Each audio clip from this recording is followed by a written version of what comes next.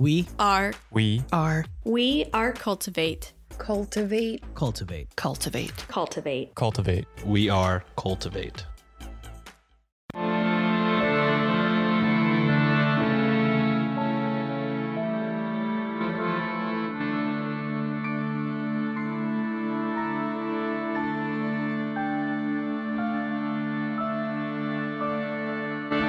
Hello and welcome to Ye Olde Crime, where we discuss the funny, strange, and obscure crimes of yesteryear.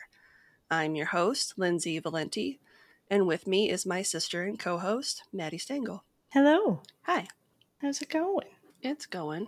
Yeah. It's been a hot minute since we've recorded a regular episode together. It has. We've had some lovely guests in the interim, but we haven't had a one-on-one in a minute. This is true. For a variety of reasons, but we won't go into that right now. No. I thought, because I didn't really feel like researching a super crazy episode this week, Mm-hmm. I thought we would close out September with an unsolved mystery. Ooh, I'm down. We are going to be discussing Kuldhara Village. Ooh, definitely haven't heard of it, so it'll be a brand new mystery Woo! to me. All right. Information was pulled from the following sources: a 2023 Ancient Origins article by Lex Lee, 2022 Historic Mysteries article by Kurt Redman, 2020 Insider article by Gabby Shaw, 2018 Outlook Traveler article by Precious Kameh. I hope I said your name right. 2017 All That's Interesting article by Christy Howard, 2017 Culture Trip article by Poonam Binayak. I hope I said your name right. 2017 Times of India article by Puru, 2016 Gulf News article, Genie.com, The Joshua Project, Rajasthan Tourism, and Tour My India. So I know where the village is. And links to all of these articles will be included in the show notes. Got something you want to say? Shoot us an email over at yeoldecrimepodcast@gmail.com.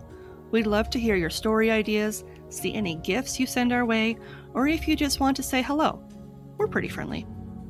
Speaking of friendly, if you'd like to have real-time conversations with us, consider joining our Discord over at the Cultivate Network. You can chat with us over at the Old Crimers Cubby, or catch up with any of the other great creators that are part of the Cultivate family of podcasts. Just click the link in our show notes or over on our link tree to get started today. The village of Kuldhara is located in the state of Rajasthan in northwestern India, near the Pakistan border. Okay, so mountainous. Originally built in the 13th century, the once thriving village of Kuldhara is around 10 miles or 18 kilometers west of the city of Jaisalmer, or the Golden City. Ooh. It's a nice city to be next to. Kuldhara was formerly home to the Paliwal Brahmins and was composed of 84 villages that made up the community the Paliwals called home. Nice. So is that more of like would you call that like a county then? If there were a bunch of villages in it? Acts more like a county? Maybe, yeah. Because that's kind of what it sounds like. Instead of like a... Yeah, it was like a community. Like a little cluster. Little cluster. The village of Kuldhara consisted of temples and 400 homes with intricate and ancient architectural styles, as well as some 1,500 people. Nice. Dang. Originally established in 1291 CE, the Paliwals, an ancient Hindu clan of priests, teachers, and physicians, decided to settle in the area after leaving the Pali region of western India, where they had begun to be persecuted by other tribes in the Aravalli Mountains and the Delhi Sultanate. Yeah, it's usually why people migrate when they want to get out of a tense situation. Religious persecution, everybody. We know it well. Yep, let's go. Let's go to the mountains. The Paliwals had a vast understanding of agriculture and were able to grow and harvest crops in the harshest of environments, even in the dry Thar desert. So they're like, screw you guys, we can make a nice home anywhere. The Paliwals would cultivate areas that held stores of gypsum rock, which is a soft mineral beneath the surface that is 20% water. Interesting.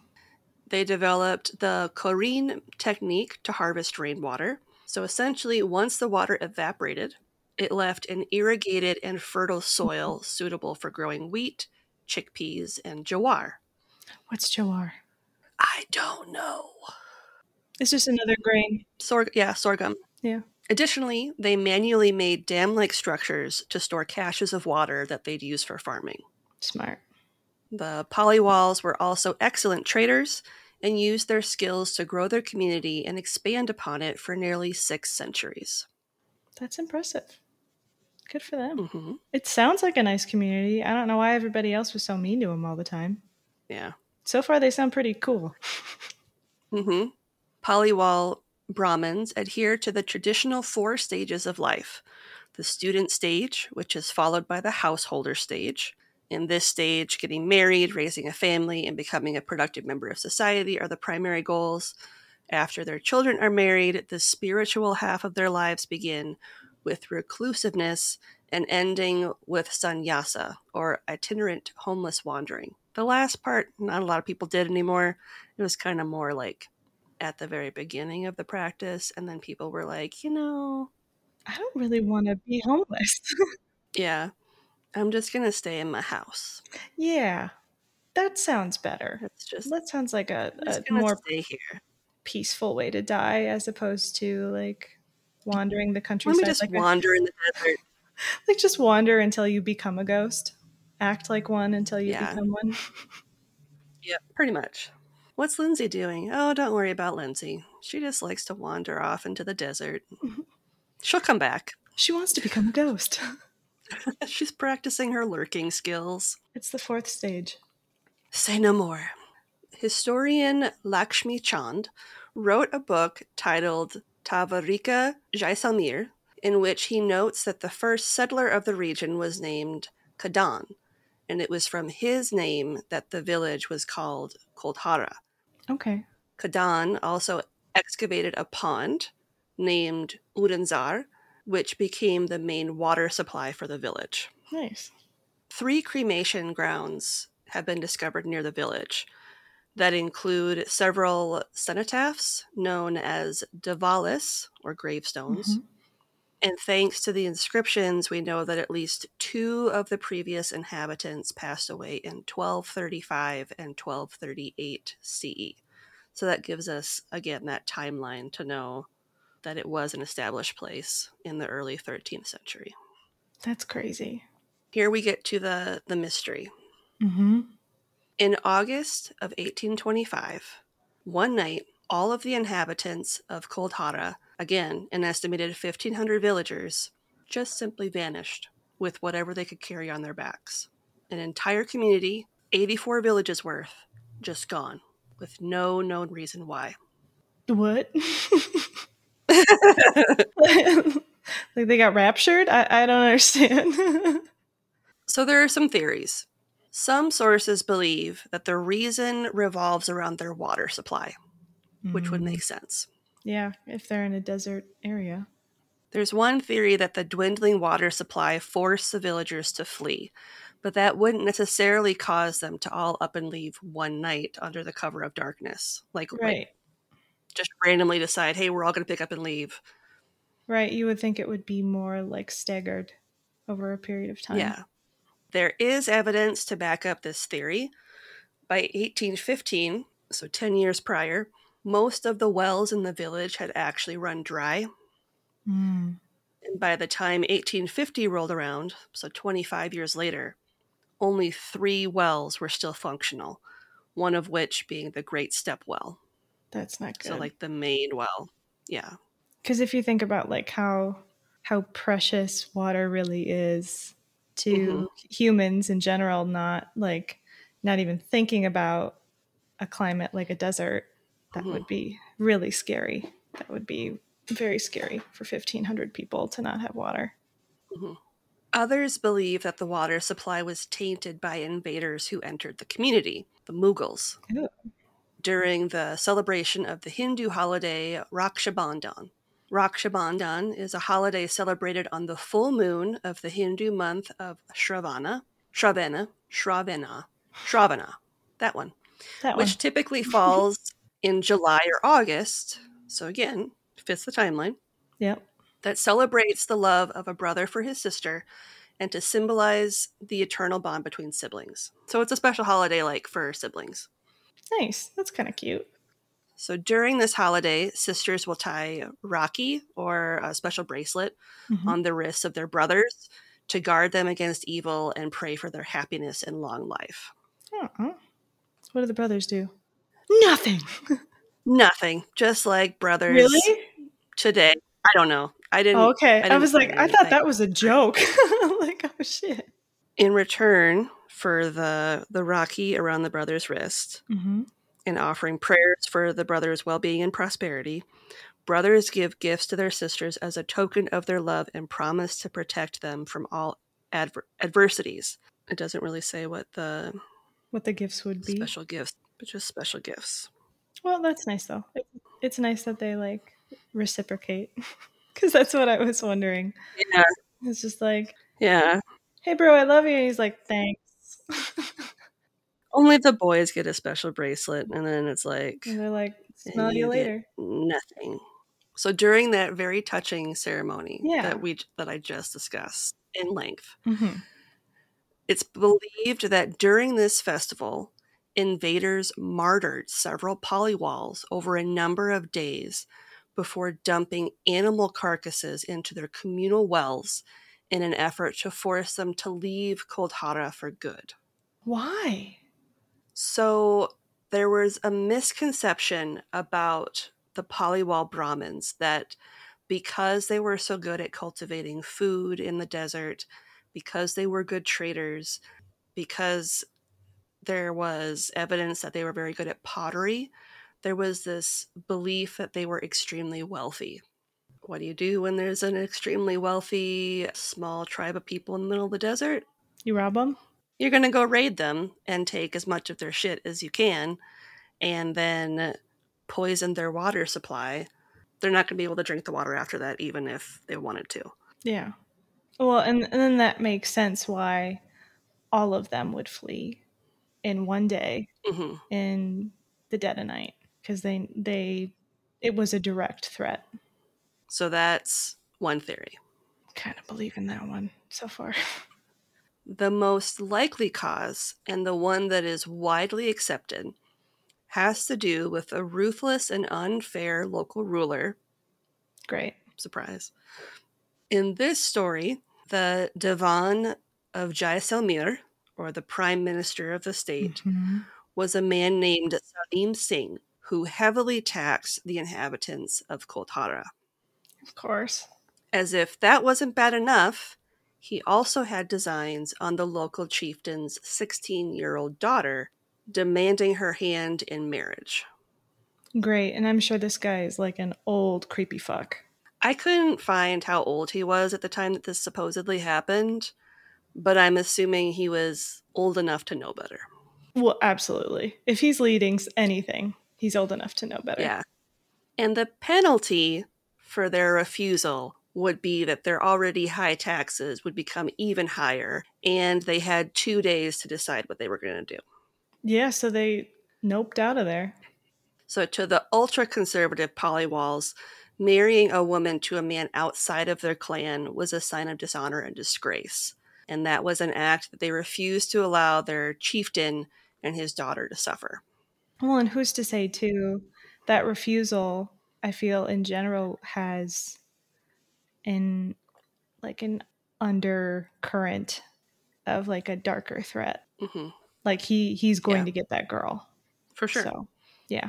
Especially, I mean, if this culture is already like traumatized from having to constantly move and constantly being persecuted for doing well and just existing, it makes sense that they'd all be like, nope, we have to protect all. We can't just protect one.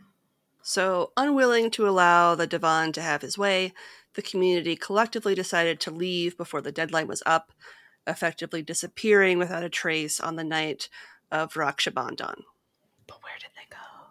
Well, and as with stories such as this, they also say that a curse was placed on the land as they left, prohibiting anyone from living at Kuldhara, and anyone who dared to try would find nothing waiting for them but death. Well, you know what? If I was them and I was a bitter Betty, I'd do something messed up to the land too. Be like, Mm-hmm.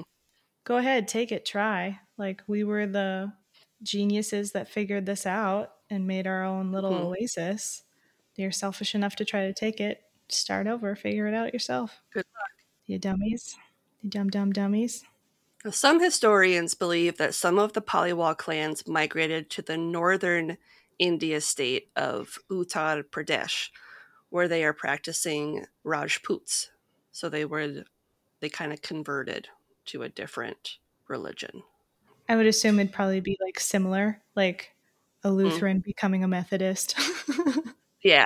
Kind of a So thing. it's a similar belief system, but like Where they could like still they could still probably like secretly practice other things at home. Yep. So these families in turn continued their nomadic lifestyle, settling in the adjoining states of Uttarakhand and Bihar, where it is noted that there are still some Paliwal within these communities. It's really nice to note that they weren't like completely eviscerated though. They didn't just be like, okay, we have to assume an entirely new identity and culture overnight. Yep. So, according to historical records, it's highly unlikely that the mass exodus actually took place how it's been portrayed. Yeah, most people don't do that, especially that large amount. Like Yeah. 86 villages, they don't just be like, okay, here's what we're going to do. Like, especially during a time when like that kind of widespread instant communication would Mhm. not have happened. Like, No.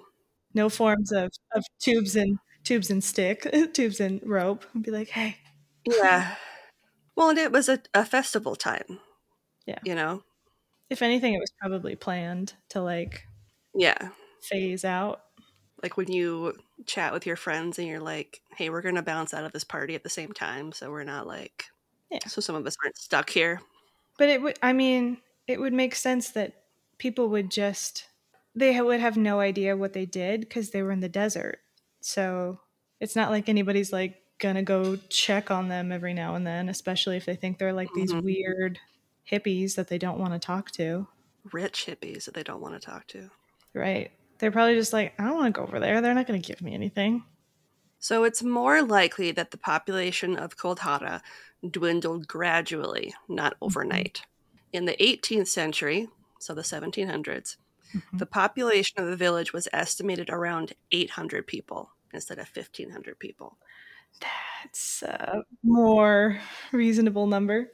And by 1890, which would have been 65 years after the supposed disappearance of everyone, on paper, only 37 people still called Kuldhara home. So there were still people there. They just pretended that they didn't live there. Something. I don't know. Weird. At least on paper, they said they lived there. Maybe everyone maybe else was like, they disappeared. And then like the 40 people were like, well, sure. Sure. Just leave us alone. Yeah.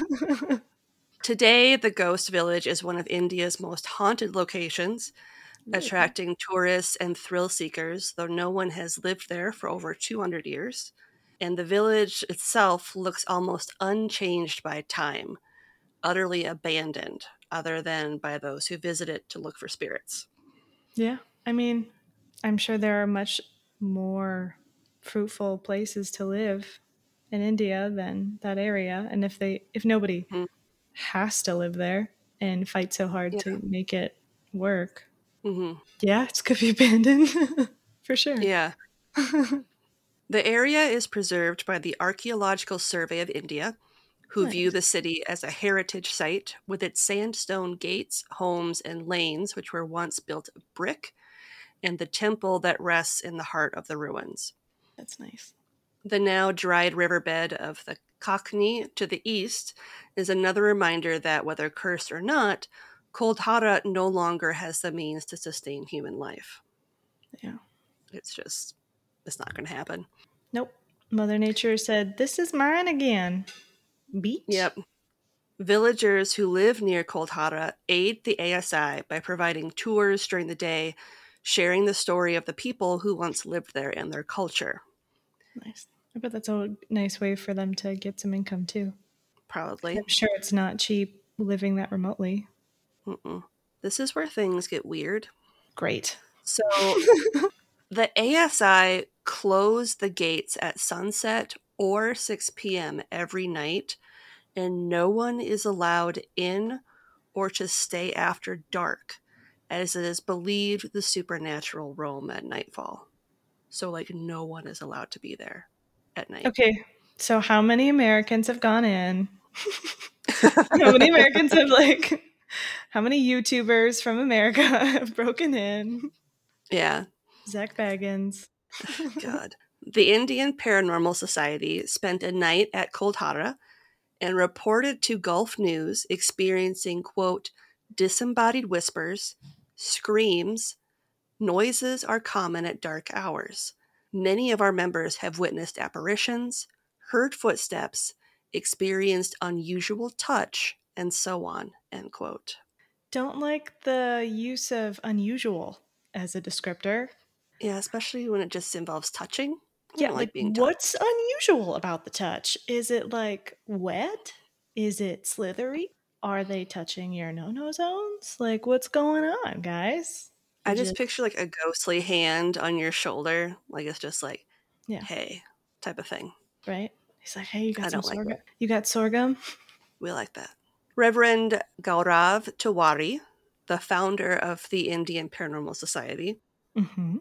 was quoted by Gulf News as saying, quote, we have collected significant anomalies and evidence to suggest that there is something really going on in Kuldhara which cannot be explained by simple scientific theory, end quote.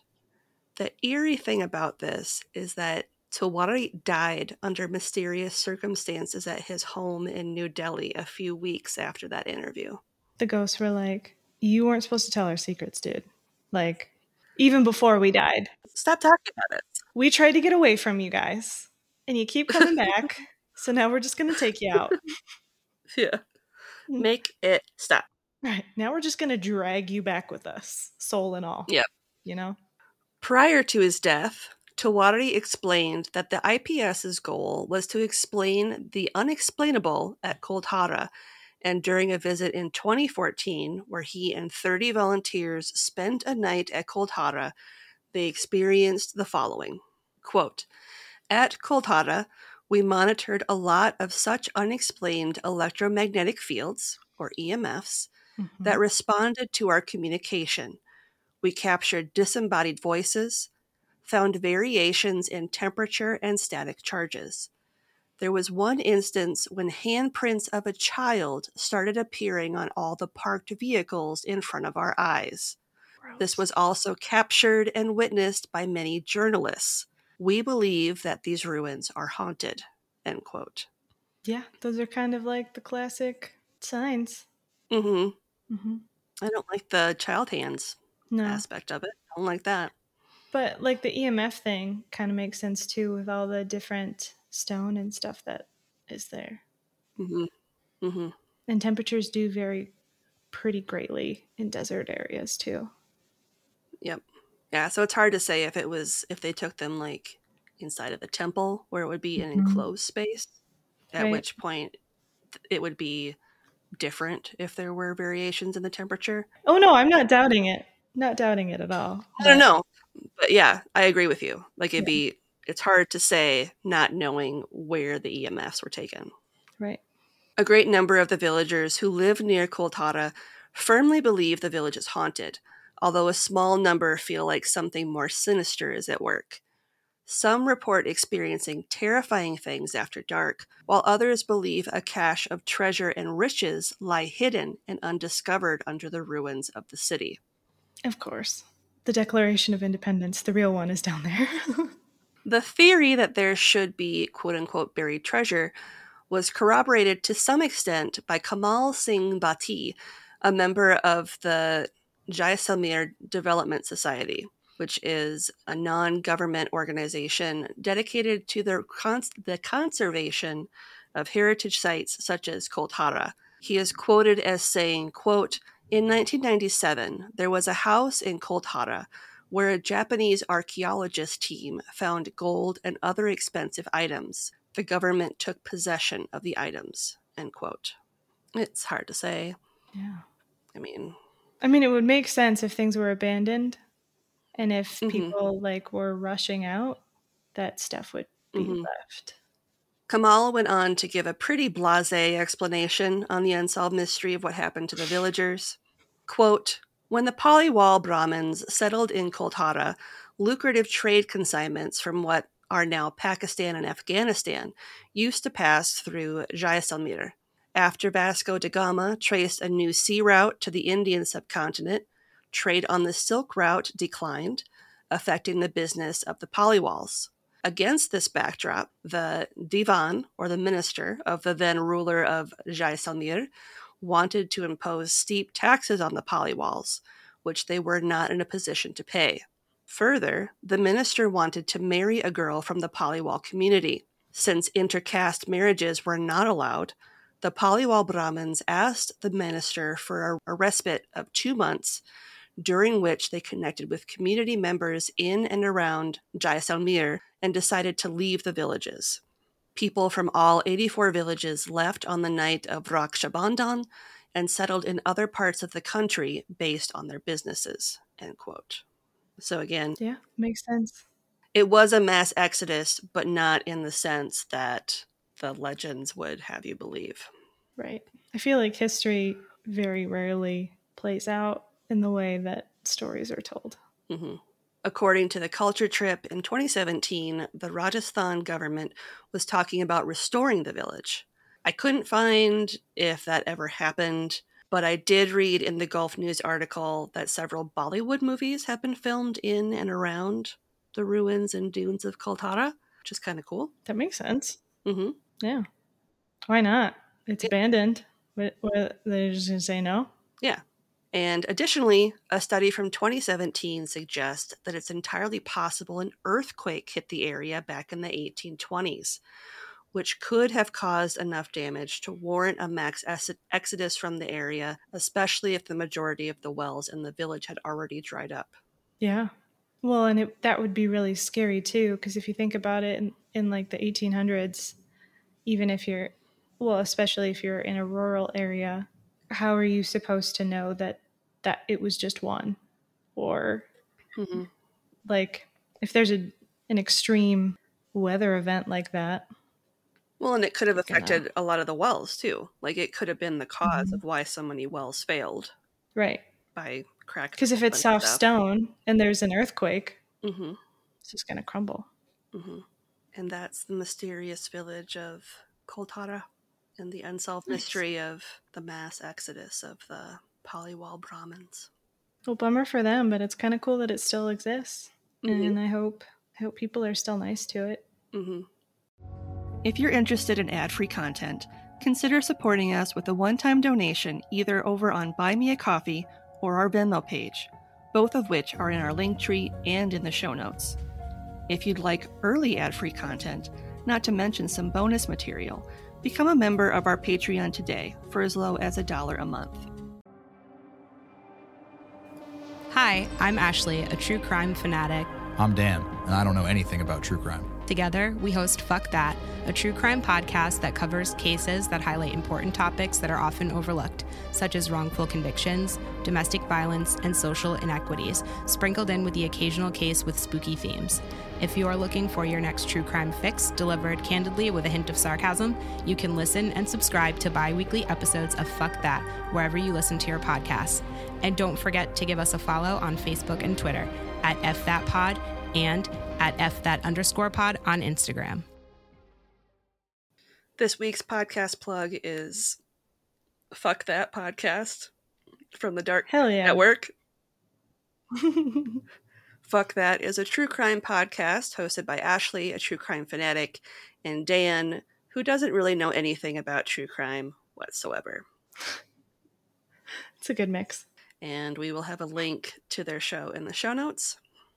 This is a multi-tiered question from our friend Jim from the Film Rage podcast. Okay. So he wants to know, of these traditional Canadian foods, which ones have each of us eaten?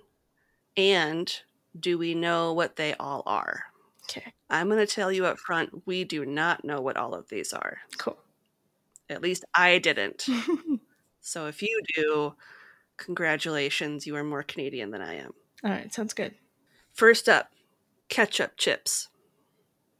I've had them. Like actual ketchup flavored chips. Yeah, I've had those before. I have had them as well. Mm-hmm. Ancient Canadian. Got it. Yeah, ketchup chips. Yes. Number 2, pouton or poutine. Yes, very much so. I have also had pouton.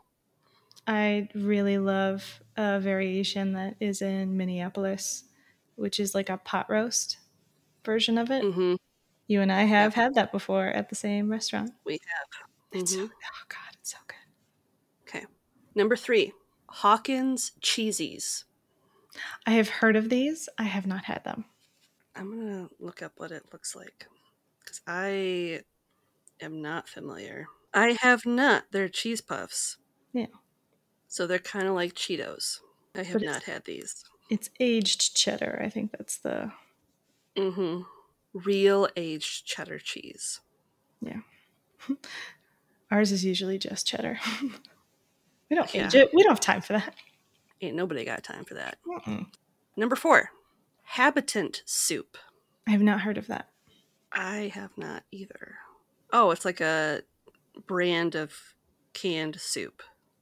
French Canadian pea soup. It combines peas with vegetables and ham.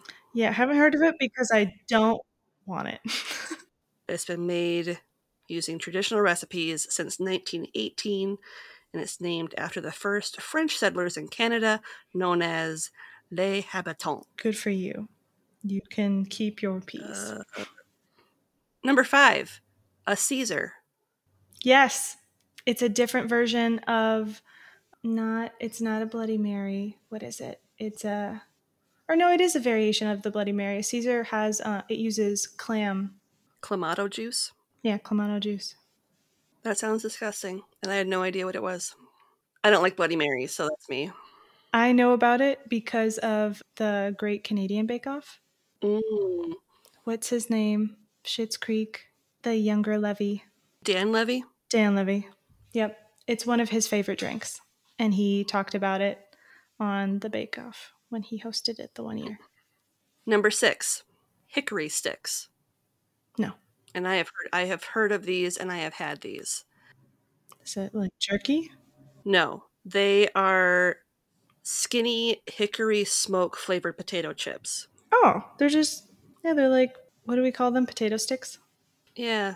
Here? Or like picnic. Yes. The picnic sticks. 7, coffee crisp. Yes. And I have had it, and I like them. It's like if a Crunch Bar and a Kit Kat had a baby with a coffee flavor.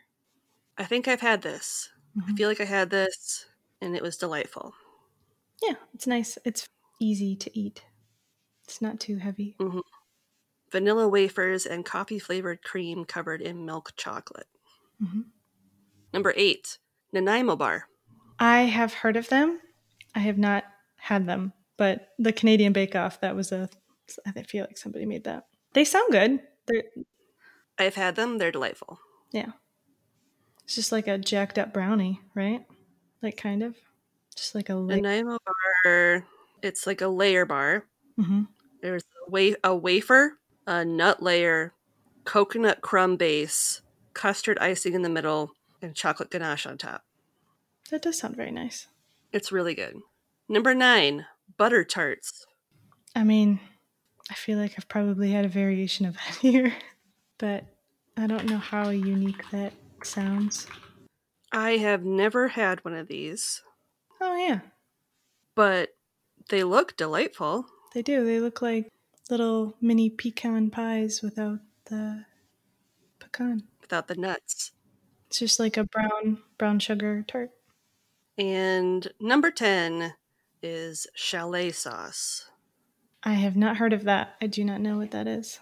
Chalet sauce is a savory sauce, vaguely tomato-based with a ton of herbs and spices in it. It lays somewhere between gravy and a non-tart sweet and sour sauce because it is heavy on cornstarch and spice. According to thetakeout.com. I just saw that too. Where the name of the article is Chalet sauce is not good and the world needs to know. Sorry, Shots Jim. fired from thetakeout.com. Yeah.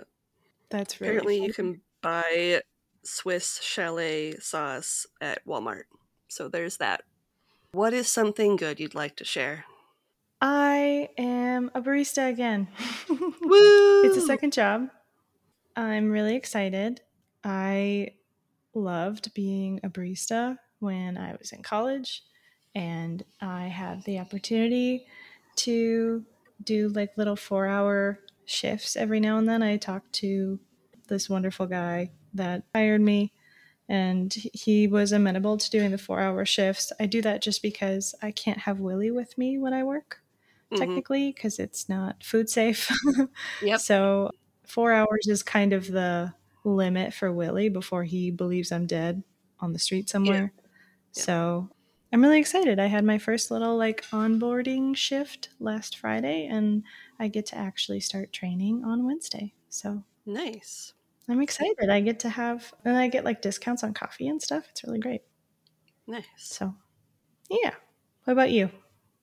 So I have had a spate of bad luck befall me Yeah. recently. Yep. A hilarious amount of bad luck. Yeah. Yeah. Like a sitcom level. Yeah, like an absurd amount of bad luck. So I got COVID. 2 days after I got COVID, I was let go from my job. Well, it was a layoff. Like it wasn't just you. It wasn't just me. It was a layoff I was one of 8 people that were laid off. And Thomas and I's bank account got hacked into last week and almost completely cleared out. So that's been a fun thing that we're dealing with. We still haven't gotten our money back yet. Pretty sweet. But I did get a really cool new bank card. So there's that. What else? There's other fun stuff that I don't really feel like going into. But positive thing is that I passed my certification that I had been studying feverishly for. So now, according to the Digital Marketing Institute, which is an international organization, and the American Marketing Association, I am officially a certified digital marketing professional. Nice. Which is a good thing to have on my resume. Mm-hmm. And yeah, so hopefully that will help me get a new job. On that note, shall we shut her down? We shall. Looking for more content? You can find us online at yieldcrimepodcast.com. If you'd like to see pictures from this week's episode, not to mention bonus content and funny memes, make sure to follow us on Twitter at yieldcrimepod and on Facebook and Instagram at yieldcrimepodcast. On TikTok? Of course you are. Follow us at yieldcrimepodcast.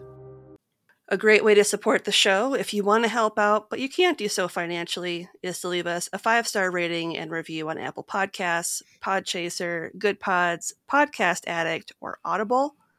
And we are going to have a sale at our TeePublic shop.